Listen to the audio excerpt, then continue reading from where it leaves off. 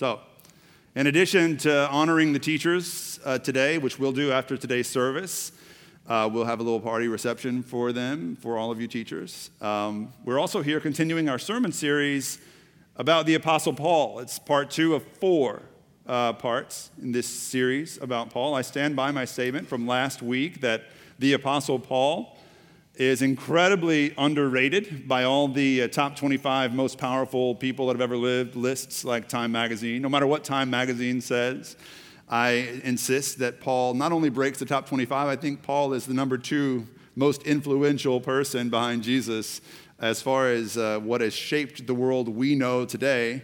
I cannot believe Time Magazine would rate the Apostle Paul behind Teddy Roosevelt or something. I just can't. I mean, Teddy Roosevelt's cool. I like him. Robin Williams in the movie was great. But this is the Apostle Paul. And so much of what we know about reality today, so much of what we know about our systems of governance comes from the spread of the gospel away from just Judea, where the first Christians and Jesus' first disciples wanted to keep it because it was nothing more than a sect or a denomination within Judaism. It's Paul that leads that charge to spread the gospel elsewhere. And wherever the gospel has gone, these tremendous social upheavals have gone as well. So wherever the gospel has gone, insistence on freedom has gone with it. Wherever the gospel has gone, insistence on representative government and democracy and things like that have gone with it. Wherever the gospel has gone, things like health care, hospitals, clinics, immunizations have gone with it. Education, especially education for young girls in places where girls were not seen as worthy of education. Where the gospel goes, even now where the gospel is going, education goes with it. And so many of the things we take for granted, clean water, for example, it follows the gospel, wherever the gospel has gone. So it was Paul who led that charge. It was Paul who led the charge to spread the gospel. Not the other. It was Peter, James, and John, and Mary, all the first inner circle of Jesus. They wanted to keep Jesus within Judaism because that's all they knew. Paul stood up and said, no, I think Jesus is calling me to do something different. It's Paul who travels 10,000 miles by foot, as you can see on the maps I gave you. 10,000 miles on foot, sometimes by boat, to spread the gospel. It's Paul who writes 13 of the 27 New Testament books, including some passages that you don't even know Paul wrote. They're just part of your fiber. It's part of who you are. Passages like these, love is patient, love is kind. That's Paul. Do not be conformed to this world. Be transformed by the renewal of your minds. I think we have another slide of these. Your body is the temple of the Holy Spirit. That's Paul. We have this treasure in jars of clay. You wouldn't have that band, Jars of Clay, without the Apostle Paul. He's influential. There's no longer Jew or Greek, slave or free, male or female. All of you are one in Christ Jesus. Do we have any more, or is that all? Oh, the fruit of the Spirit, that's Paul. By grace, you have been saved through faith. That idea didn't exist before Paul articulates it. There's one body, one spirit. Do not let the sun go down on your anger. Wives, submit to your husbands. Husbands, love your wives, for better or worse. Paul gave us that, right, women? We'll talk about that in 2 weeks. I promise we'll make sense of it. Put on the whole armor of God. All of these ideas come from Paul. Holy moly, there's more. All right, we're going to move on. But so many passages that we know, especially if you grew up in church, you got them at Vacation Bible School. So many ideas, so many theological notions come from Paul. And we don't usually give Paul the credit that he deserves. But it's Paul who endures 6.5 years in prison after his conversion. And these weren't like white-collar prisons of today. These were dungeon prisons. A hole in the ground with maybe 30 minutes of natural daylight. 6.5 years. It's Paul had endured one arrest after another, one beating after another. Eventually, he was beheaded for his faith in Christ. And Paul, as a Roman citizen, could have at any point in those 6.5 years of imprisonment or whatever, he could have said, you know what, guys, about that whole Jesus thing, I got carried away. Like, I'm sorry, my fault, my bad. Like, can we just, I'm good. And they would have let him go. But something happened in Paul's mentality, something changed in his heart and his mind to not only redirect his priorities, like we talked about last week, something happened to keep him redirected. Something real and true happened to Paul to keep him on this crazy path that no one can make sense of. No historian, whether Christian or atheist or whatever, can make sense of what happened to the Apostle Paul. Because remember, last week we talked about Paul in his 20s. Like many of you in your 20s, or when you were in your 20s, Paul was on the fast track. Paul was upwardly mobile from a big city. He was a citizen of Rome, the biggest, greatest empire in the world. He came from a little bit of money. His parents had some money. He had a great education. He had a rising career. He was doing great by every account, by every measure. Paul's life was on the right track. And then something happens that no one can explain. And Paul changes his entire trajectory from living for himself to living for Jesus. And no one really can explain it. No one really knows why. Today's passage, today's scripture focus is going to be from Paul's most important letter. And it's what I think is Paul's most important line in his most important letter. Take your Bibles, if you have them. Romans chapter 1, verses 16 and 17 is where we'll read today. It's also found in your study guides. Hope you can use those. Hope those are helpful. Or on the screens. We will look at this passage today. While you do that, I'm going to enjoy an iced toddy from our coffee bar. So good. All right, Romans chapter 1, verses 16 and 17. Paul says, "For I am not ashamed of the gospel. It is the power of God for salvation to everyone who believes, first to the Jew, then to the Gentile. For in the gospel, the righteousness of God is revealed, a righteousness that is by faith from first to last, just as it is written, the righteous will live by faith." I've always found it curious why Paul would say in such a crucial part of his most crucial letter, "For I am not ashamed." Why does someone usually say, "I'm not ashamed"? It's usually because you've done something everybody else knows you should be ashamed of. Anytime a friend of yours says they're not ashamed, they probably said it after saying something they should be ashamed of. Like if I were to come to you and say, and this is totally hypothetical, if I were to come to you totally hypothetical and say, I had Torchy's tacos 4 times this week, I'm not ashamed. Most of you would be thinking, yeah, good job, right? Thank you. I knew I loved this church. Maybe you should be ashamed of having Torchy's tacos for, 4 times in a week. Not that ever has really happened in real life. Except this week and most weeks. I saw this on someone's social media feed this week, and she is here today, and I'm not going to point her out or single her out in this way, but she knows who she is. And there was a celebrity in town, Khloe Kardashian, came and ate Chipotle. Who eats Chipotle in Houston, by the way? Anyway, sorry. Go to Torchy's. And she goes there with James Harden, her new boyfriend, which I'm really worried about, by the way, as a Rockets fan. And this person, who shall remain nameless, who's here this morning, she said on her social media page, she said, "OMG, Khloe's in town. I love keeping up with the Kardashians, OMG." And then in the she didn't use that vocal inflection. It was on the page, but I added that. That's just how I imagine her saying it. And then she said in the comments, don't hate, I'm not ashamed. And anytime somebody says, I'm not ashamed, again, you should be. Like, you should totally be ashamed of loving, keeping up with the Kardashians. That's whenever you say you're not ashamed of it, and I'm not ashamed of it, then the assumption is that whatever you've just said is something most people, the average person around you, would find shameful.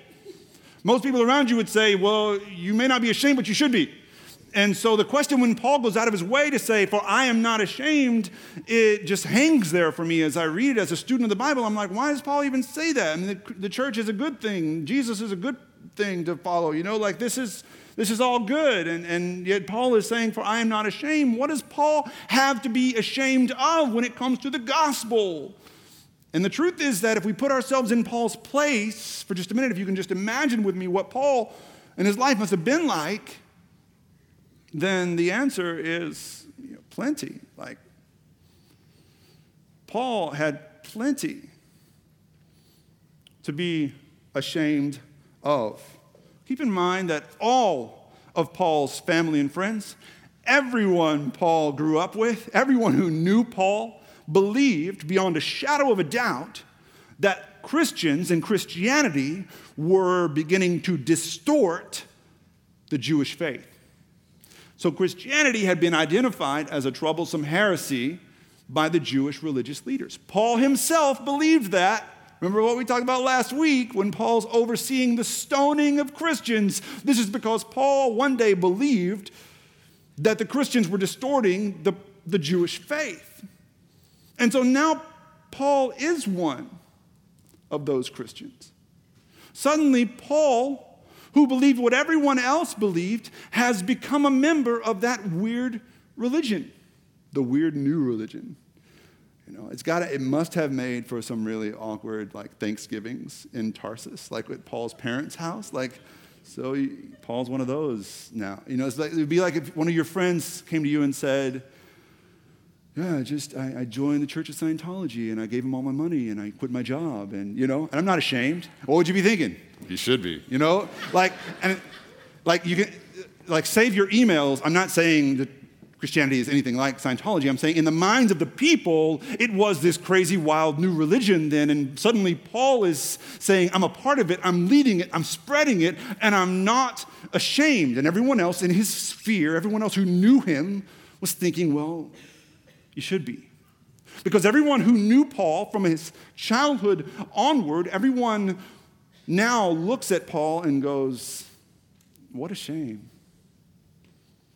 what he's become. What a shame. He had so much potential. Paul's life is not turning out like everyone else thinks it should or thought it would. Remember, he was the golden child.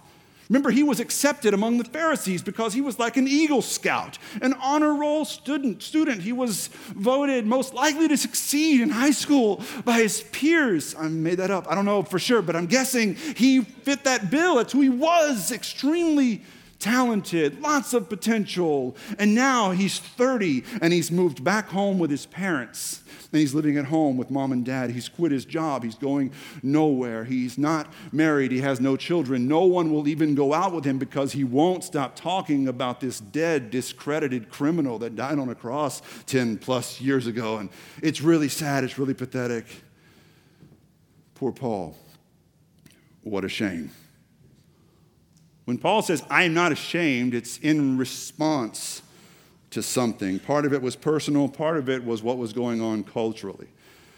It's hard for us to see this now. We talk a lot about hear a lot about Christian persecution in America today. I want to tell you that relative to the early church, I'd say we have it pretty good compared to what it used to be like for Christians like Paul.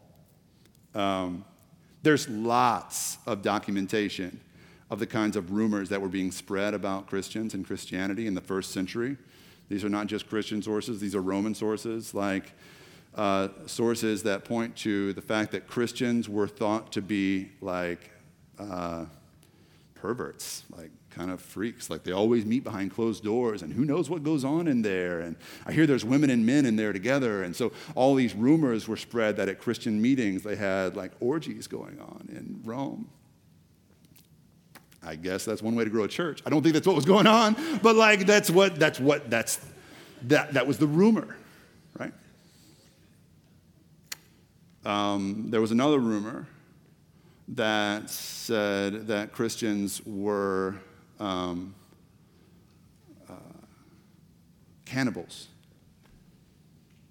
Because every time they get together, they break this poor guy in half, and then they drink his blood. And serious, like, people thought Christians were weird, freaky, like cannibal people. The Romans thought Christians were atheists, like an atheist sect that were rebelling against the Roman gods, and so they were labeled as atheists, the early Christians. This one guy, Tacitus, who's a Roman historian in the first century, he was not a Christian, and he really didn't like Christians, but he wrote about the Emperor Nero's treatment of Christians. Nero was a crazy person who happened to be in control of the world's biggest empire, which always turns out well. And he, they think he started the fires that took out half of Rome, but in order to get the blame off of himself, Nero blamed the Christians, who people in Rome already hated anyway. And so Tacitus, who again has no allegiance to the church, talks about what Nero and others did to the Christians in Rome, and they dressed them in fresh animal hides, and then they set them free in like a coliseum or like an arena, and set wild dogs free to chase them and then to consume them for sport, and people would watch and they would cheer. And then sometimes they would take Christians who refused to repent of their Christian faith, and they would hang them on poles and burn them. And Tacitus says that sometimes we use them for lamps at night, these Christians who burned. I scoff a little bit when I hear about Christian persecution in our country today. Things like this are happening in other countries. But, this is the reality that Paul faced, the reality that the early Christians faced. And when Paul says, I am not ashamed, he says it because most Romans would say, well, you should be. Most Jews would have said the same thing, frankly, for a different reason. For the Jews, the problem wasn't so much the persecution of Christians. Jews knew all about what it meant to be persecuted. For the Jews, the problem with Jesus came down to the cross. Paul's Jewish contemporaries had a problem with the cross because, while for us, the cross has become a symbol of peace and hope, in the first century world, it was not that. The cross in the first century world was disgusting. It was repulsive. It was a symbol of oppression. It was a symbol of wrongdoing. It was where criminals died. Jesus wasn't special because he hanged on a cross. Jesus stood in a long line of others that hanged on crosses before him, and someone else hanged on his cross after they were done with him. It happened all the time. He was one of 1 million people that were crucified by the Romans. It happened every day. One day they crucified 1,000 people in Jerusalem in the same day. There's documentation of this. But the cross itself, first century Jews weren't exactly wearing it as a pendant around their neck. Like it wasn't like they weren't putting it on their cars, on bumper stickers and stuff. It wasn't sweet. It wasn't sentimental. It was ugly. So suddenly you have this movement whose center is this man who died a criminal's death on a cross. And the Jewish leaders, they wanted it that way. You ever wondered why, when they arrest Jesus, have you ever wondered why, first of all, they don't just stone him like the Jewish leaders had done to all the other heretics that came before Jesus? Why not just stone him and be rid of him?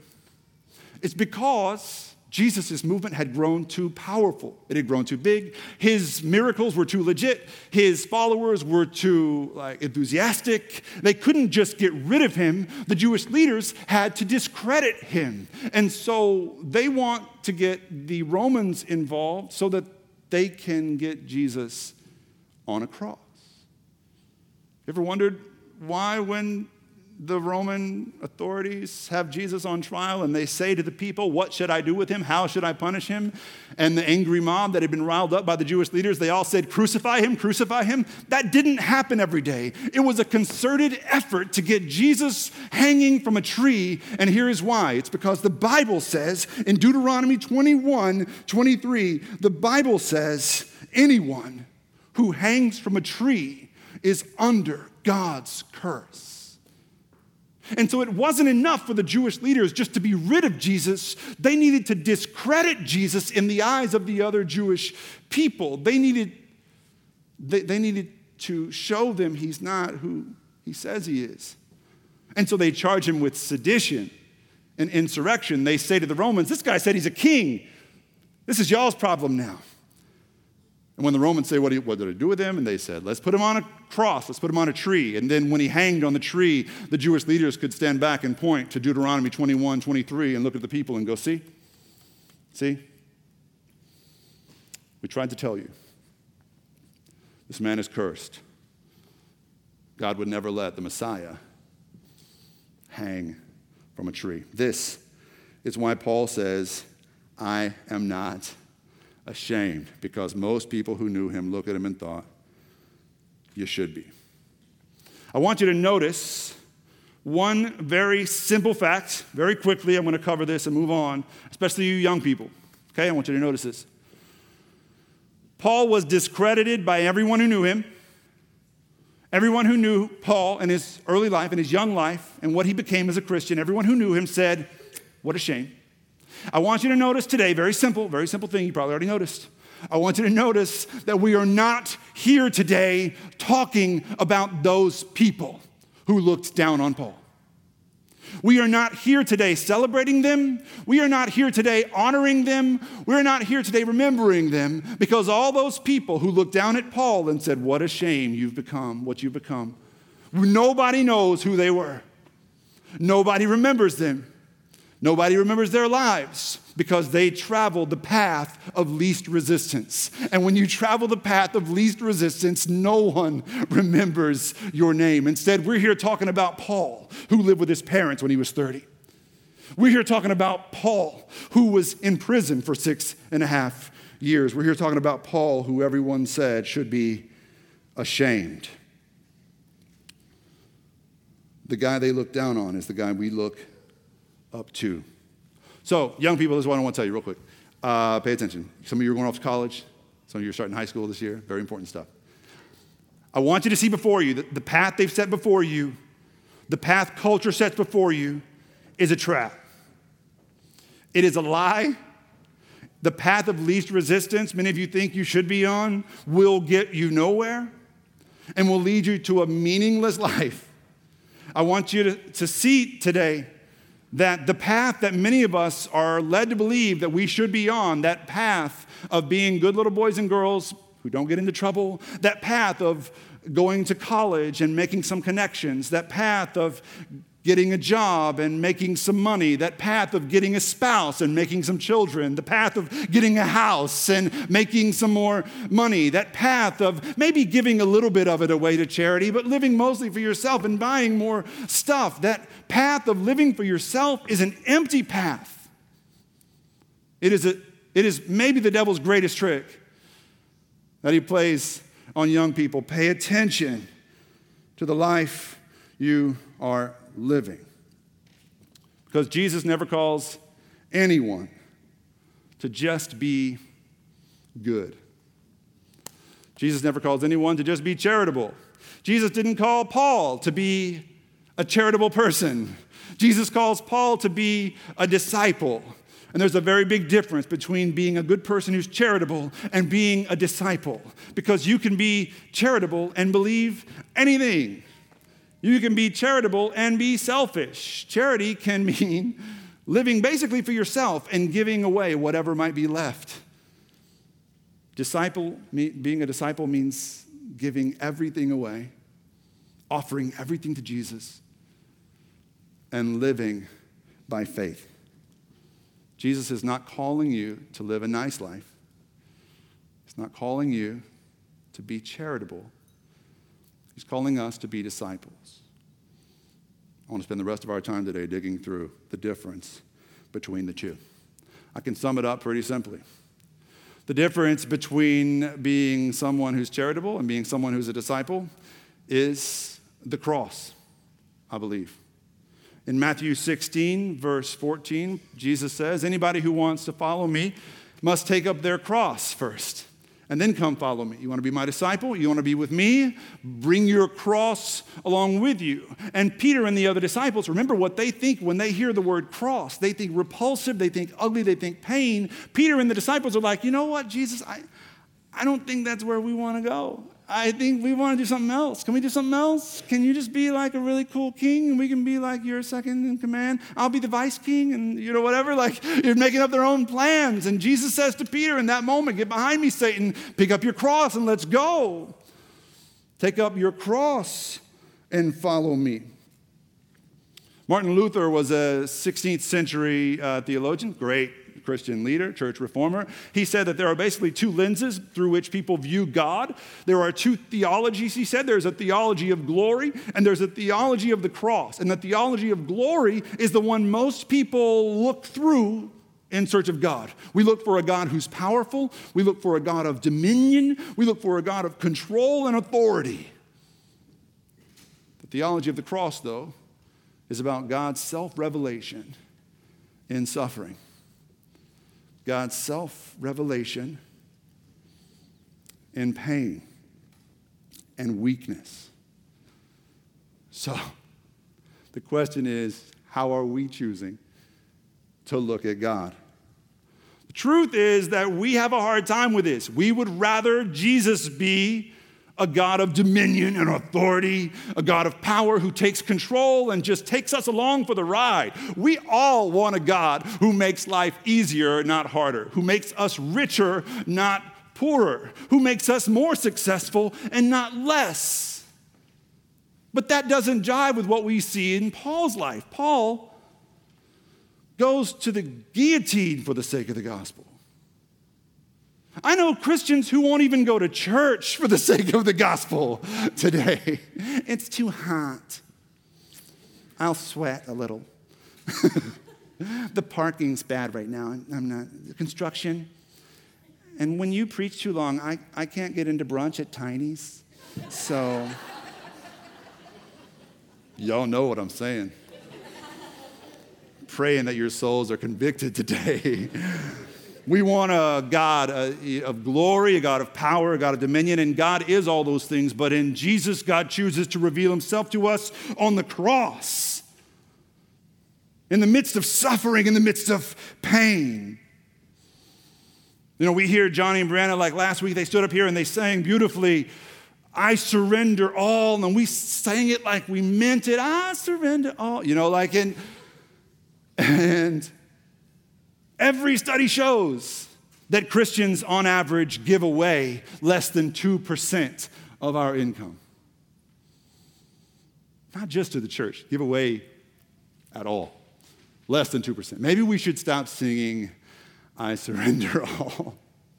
If we're going to be honest in the house of God, maybe we should sing like, some to Jesus I surrender, some to him I freely give. I surrender 1.8%. If we're honest, because we haven't yet discerned the difference between charity and discipleship.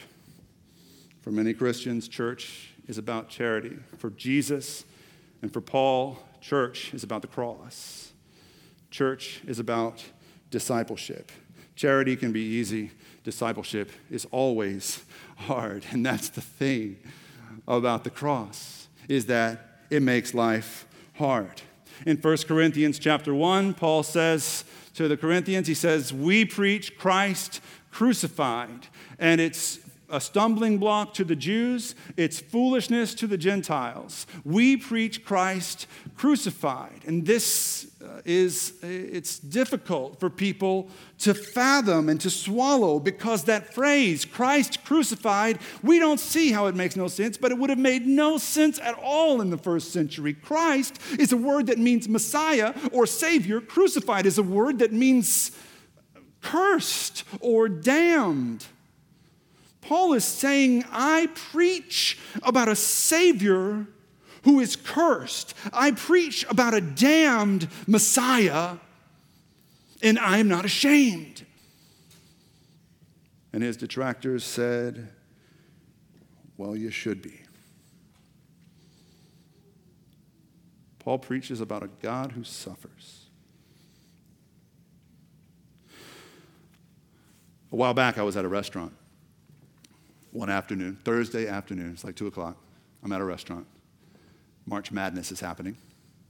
Thus, the restaurant at Thursday afternoon at 2 o'clock. And I'm supposed to be on the clock, so I have my laptop with me and my Bible to pretend like, to tell Tom Pace that I'm working, but I'm not working, and watch basketball. And I see this guy walking by outside on the street, and he's carrying a cross, big cross.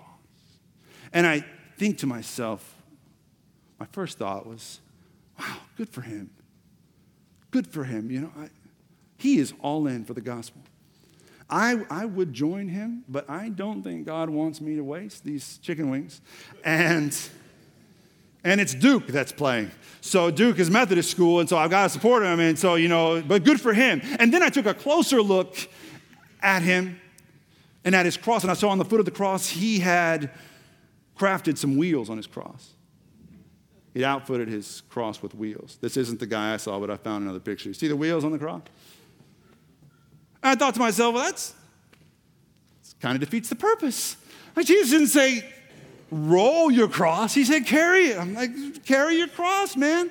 You know? But then the more I thought about it, the more profound of a symbol that was for me. I thought, wow, that is really profound. I think most of us, like myself included, like if that's an option, I'll take some wheels on my cross. Like, throw 4 of those things on there, you know? Like, give me some leather seats and a V6 and I'm good. Like, we'll just go, you know? Like, let's roll with Jesus. But that's really not how it works. As much as we try to get people in the seats by telling them that Christianity is easy, by telling them that Jesus is like a self-help guru who's going to make their life easier and better and richer, as much as we try that, it doesn't make any disciples. In fact, it confuses people because they come and they say, okay, I'm in, take care of me, Jesus, and then their lives fall apart again and they wonder what they've done to deserve this from God. Some of you have been there. Jesus never promises you an easier life. Jesus never promises you that when you come to him, you won't feel pain, you won't suffer. In fact, he promises you that you will across, man. That's what it means. There was a man in my church several years ago whose name was Ken Dahl. Ken Dahl. Let that sink in. Ken Dahl. He was in his 70s, and he hated me. Hated me. I was 23. I was a student preacher in the church that he'd been in all of his life. And after every sermon that I preached, he would walk up to the front and he would stand up and he would tell the whole congregation why everything I just said was wrong during church. It made the benediction really awkward after that, but every week. But once in a while, he would invite me to go flying with him. He was a pilot, and he had this rickety old twin-engine plane with 2 seats in it. But I declined every time because I was pretty sure he wanted me dead. And I thought, what better way? You know? But he insisted, and I said yes. And one day I went to the hangar where he kept his plane. We went flying. And then after that, we went to Denny's for breakfast. We kind of had bonded over this, and after that we went to Denny's, which is the second most dangerous thing you can do with someone who hates you. Have breakfast at Denny's.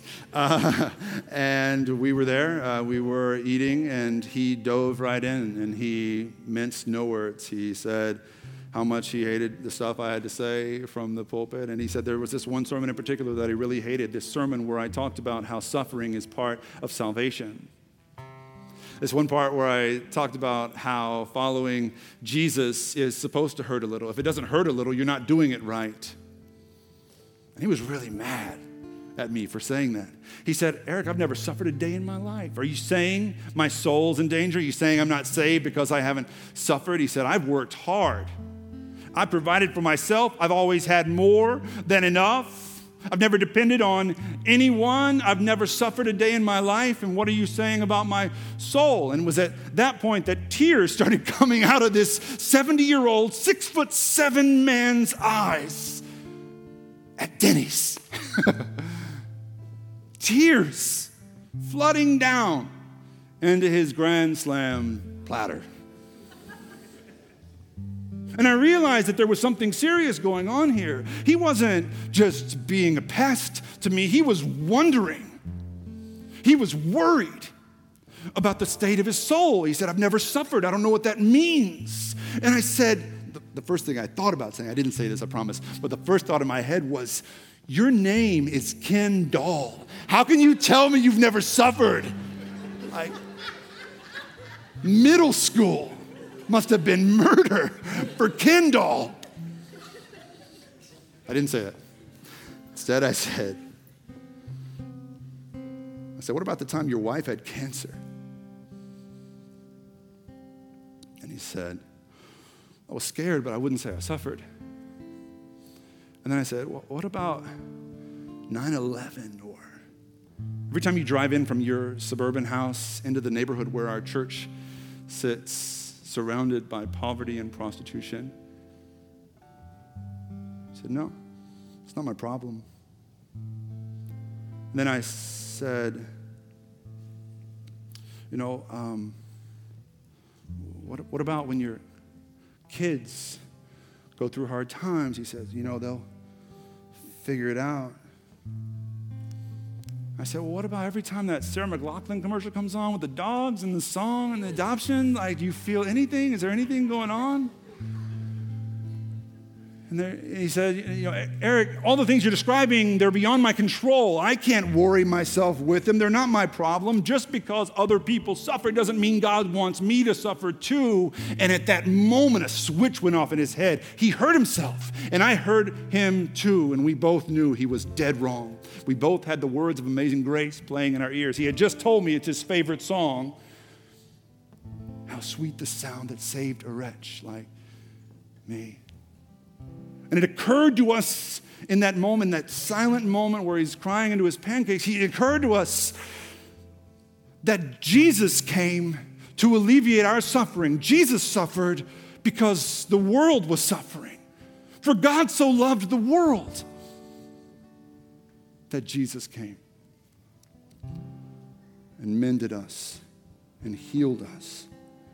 We knew that being a disciple meant taking other people's burdens on your backs. If you want to know what it looks like to be a disciple, look no further than those people who stood up a little earlier in the service, those teachers who are about to start a new school year. No one sacrifices like good teachers do. No one takes on the burdens and pains of other people who usually don't deserve it. Amen, teachers? Quite like good teachers do. But it comes at a cost. It comes with a price. That price is usually at Target or Hobby Lobby. But it comes at a cost. Teachers who care lie awake at night obsessing over that child in their class they know has a hard life at home. Teachers obsess over pouring themselves into the lives of their students. They go all in. And it hurts a little. Ask them after this. They'll tell you. It doesn't come without sacrifice, but it hurts a little. But they will also tell you, if they're called to teach, that there's nothing more important to them than answering that call. That's what discipleship looks like.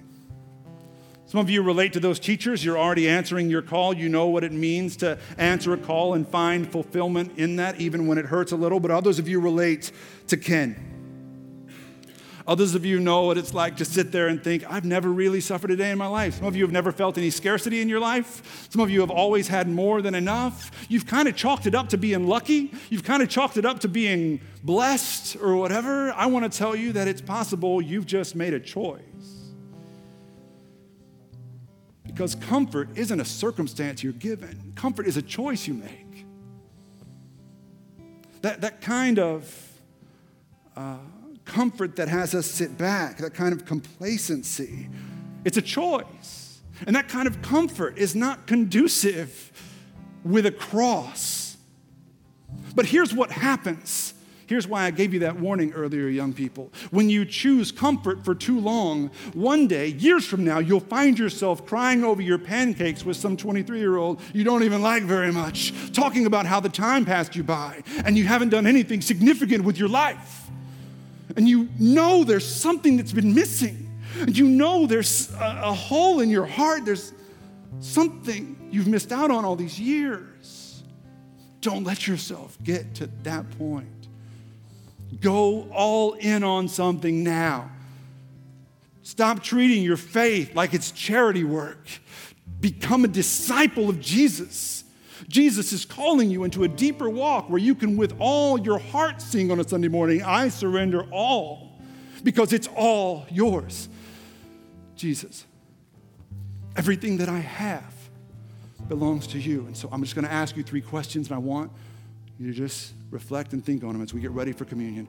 What is it that you are ready today to let go of? Some control, some comfort that you're ready today to let go of for the sake of spreading the gospel in the world and answering God's call.